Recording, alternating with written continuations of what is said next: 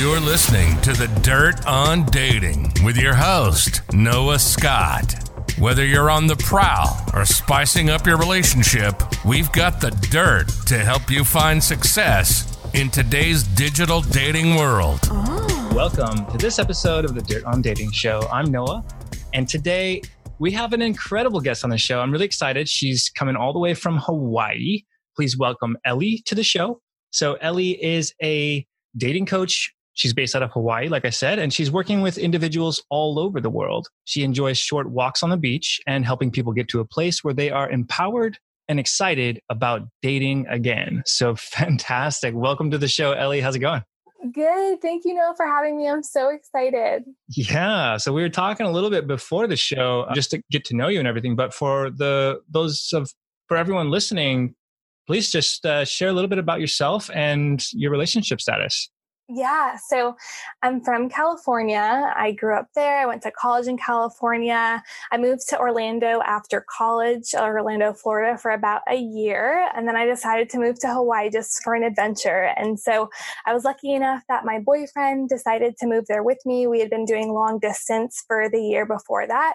And we've been together for 3 years. And that is me in a nutshell. Wow, fantastic. And so I'm sure that deciding to become a dating coach, was that just because there was nothing else to do in Hawaii? What was the step for that? Yeah, no job. So I just fell back. No, I'm just kidding. Yeah. So I had always loved kind of the science of dating. And I feel like in my experience, I had a lot of terrible dating stories and relationship stories. And so when I finally started learning the ins and outs of the science of relationships and reading all the books and listening to podcasts and people like that, I just got it. And so I'm like in this amazing relationship right now, and it's healthy and exciting. And so I started posting about that, obviously, and I started having people ask me about my relationship. And so I started making videos, and then I got people requesting coaching. And so I fell into it, but I was always like very intentional about what I was doing in that space. Yeah.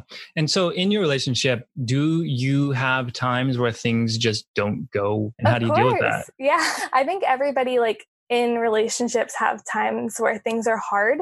For us, moving in together, obviously there's a lot of things that you have to overcome. Long distance has its own challenges. And for us, it's the biggest thing for us to get through those things has been communication, just always talking about it and getting super vulnerable about things that are uncomfortable to talk about has been our greatest strength because we navigate those areas really well. Wait, so you said long distance. I thought he was in Hawaii with you, no? He is now, but a year before this, he was in Portland, Oregon, and I was in Orlando. So it was a far long distance. Got it. Yeah. All right. So let's get a story of a time that you and your partner, and it could be a past partner, where you made just a horrible misjudgment or a mistake that now looking back, hindsight's always 20/20, and you're like, wow, it sucks that I did this, but hey, because I did that, I learned XYZ lesson. Yeah. So I'm going to go with a past partner because I think it gives a lot of insight into what I was struggling with at that time.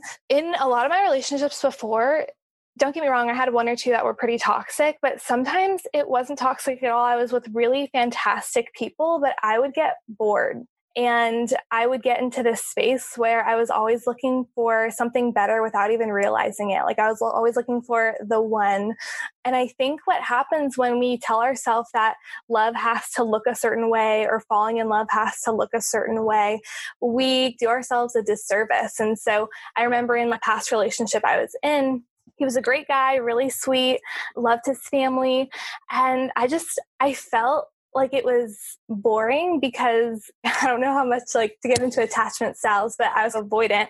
And so just always trying to find something better. And I ended up breaking up with him, which in the long run is better. But I think a lot of times people are breaking up with partners who are really good for them because they feel safe and because they expect these butterflies, which might just be anxiety. So I think for me, that was a huge mistake I kept making, was just trying to always look for something better instead of being grateful for what I was in. Yeah, let's talk about that. So you mentioned the avoidant attachment style. You mentioned getting bored with a long-term relationship and then having this this desire to seek out something new. I find through talking through a lot of people, there's almost two schools of camp, right? There are the perpetual bachelors or the single for life type, who get the thrill of finding something new and forever chasing the novelty. Or there's the serial monogamists who are practically the same thing, but they just are also guided by this kind of pair bonding desire. And then you have the forever monogamous types who never dream of anything other than being with their one partner. What camp do you think you're in? Yeah, I've actually never talked about this before, so this is going to be fun. So I think that we kind of judge people who get excited about either the idea of being with somebody else if they're in a relationship or anything like that. But for us, when we were long distance, I was really struggling with not having that closeness with anybody, and not just sexually, but just like physically, just being able to hang out and stuff like that. And so we had this conversation when we were long distance about it being okay if we got permission to do other things or talk about that or have that open conversation. And I never got sexual with anybody else, but I think for people who are avoidant, just even knowing that is on the table or that's something that you can even talk about just creates like such an ease in your relationship. And it just creates, you don't want to do it as much because it's that like permission. Like when you have permission, it's like, oh, then I don't feel like I have to go and do this thing. It's like the forbidden thing that you always want. For us, right now, it's not like we have an open relationship, but it's always like we can talk about those things if it comes up. Yeah, that's really fascinating. So you did have the conversation when you were long distance and said, hey, you know what? If you got an itch and you got to get some action, it's cool by me. Just let me know. That was basically the conversation. And I always thought something was like wrong with me because I got bored in relationships and I like just wanted something new, just that novelty kind of excitement. And definitely like you can find that in a long-term relationship. But just having that conversation for me was like, oh my gosh, like I'm not scared for the rest of my life to be with this person because I know that we can have these open conversations and there's nothing wrong with that. Yeah.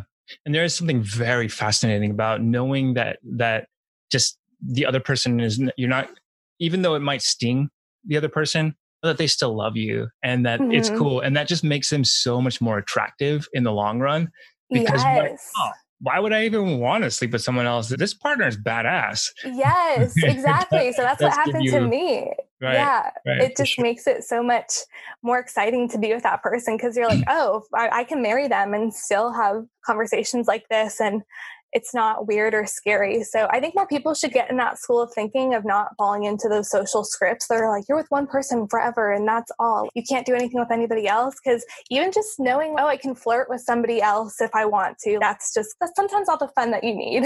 Yeah. And it's interesting because although they are just social scripts, there's still a lot of weight that these social norms carry because we're taught this our entire life. And so even though like maybe morally you might find that having a partner and letting them run free is morally okay with you, there's still some sort of thing that you need to settle within yourself that like you've got layers and layers of psychological buildup that is from the past. And so I think just being vulnerable enough to understand that is a big win. Yeah, completely. I think like also just knowing there might be times in your relationship where it's easier to do that than others, like when you're long distance or you might be able to do it then, but not when you have your first kid or when you move in together. So just having that flow. Yeah, you're totally right on that.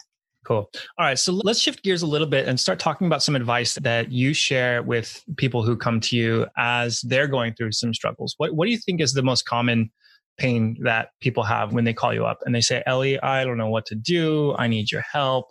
What are, maybe we start with the biggest pain and then we can talk about maybe the second biggest. Yeah. So I think something that plagues a lot of people when they're dating is when they hear other couples say something like because that type of thing makes us think about like, okay, if I don't know right away with somebody, then does that mean that we're not meant to be? Like, if I don't feel an immediate spark, then how am I supposed to know if this person is really who I'm supposed to be with? And it's just like such a flawed way of thinking because oftentimes it's not healthy. And love, like falling in love, isn't one size fits all. And so we make assumptions about what other people's love stories are based on what we see on Instagram or in The Notebook or on Disney.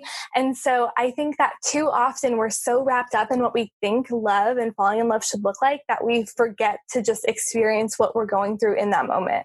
Yeah. And it's almost relying on the feeling sometimes can lead you down this path of feeling like you're never going to find a match or it's out of your hands. But I think in the end, it's a choice. And if you're comfortable enough with yourself, and if you find a way to be, if we're going back to those attachment styles, the secure attachment style, then it's almost like when you go to the supermarket and you're looking for an apple without a bruise on it. It's like any one of those apples on the table will do just fine. Mm-hmm. If you're trying to find this apple that has this magic connection, like no bruises whatsoever, you're just going to sit there forever. And by the end of handling all the apples, they're all going to be bruised. Yes, exactly. Yeah. I always tell my clients, you're never going to find the one until you start treating someone like they could be. Yeah. Just because of what you said. Yeah. And if you're cool with who you are, then it doesn't matter. Bruises and all, warts and all, they're going to be somebody that you can fall in love with. Yeah. Awesome. Okay. So that's the biggest thing. What's the second biggest thing that people have when they come to you? They're like, Ellie, help. People get, Ellie, help. What do I do? Yeah. People get like tired of dating. Like people get really worn out.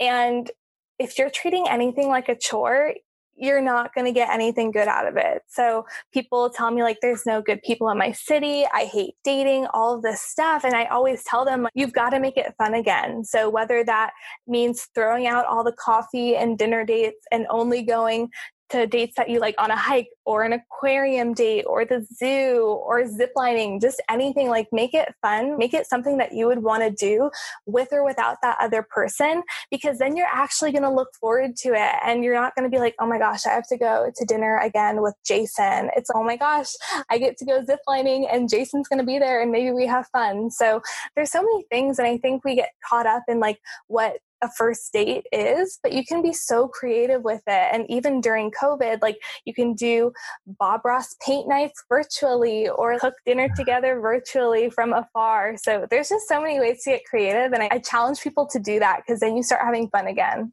Yeah. And you inspired me of an idea, like some things that I used to do in the past were to batch my Tinder messages. So what you can do is you can have one event that you want to go to, like you're saying ziplining or something. And then all the people you're talking to on Tinder, you can just invite them all. And that could either be a recipe for disaster or an amazing social experiment where you're out there, you're hanging out with all the people. Oh my gosh. You can pick and create choose the Bachelor experience for yourself. Yeah. And they don't have to know. That sounds so fun. They bring a friend. Oh my gosh. Can you imagine like showing up for that date and like, you just have a bunch of roses and you start giving them out? That'd be perfect. Yeah, there you go. And you take it to the next level. You just zip line down with a thing of roses in your hand. You're like, here, you get this one. Yeah, awesome. As we're working towards wrapping up, let's share a story of your dating experience of a time that was particularly memorable. It could be steamy or it could just be fun. Okay. Yeah. I like that. I think like one of my most random dates that hopefully can inspire somebody to just do something crazy is my freshman year of college. I was going on a first date with someone and it was like the last night in the dorms. We were about to like have our last final the next day. And this guy and I, we just decided to drive somewhere because I don't know, we didn't have anything planned. And so we were like, okay, do we go north or south on the freeway? And we decided to go south and we drove an hour and a half and ended up at this casino and we walk in, like, there's just all these people around who look at us like we don't belong because it was a little late and we looked probably a little young. And I put like, I think $5 in the machine and ended up winning $600, which was just super fun, and drove back. And we didn't end up ever dating again, but it was a fantastic date because I made out and a bandit with money. And I think I aced my final the next day. So it was all in all, that was probably one of my most fun and different dates. And as long as the person isn't going to harm you, then you can definitely get in a car with a stranger and just drive to a random location. So did you get some action while you were out there too? We did, but like, We were in college, so it wasn't much. I think we like messed around in the car or something because we all shared rooms with like 5 million people. Yeah, I hear you on that. Cool. All right. Final question. How do people stay in touch with you? Oh my goodness. Yeah. So on Instagram, my username is Ellie Erickson. If you want to go to my website, ellieerickson.co, sign up for the email list, and pretty much just look up Ellie Erickson anywhere and you'll be able to find me. Fantastic. Cool. All right. Thank you so much for being on the show, Ellie. It's been a blast. Thank you, Noah. I had such a great time. Cool.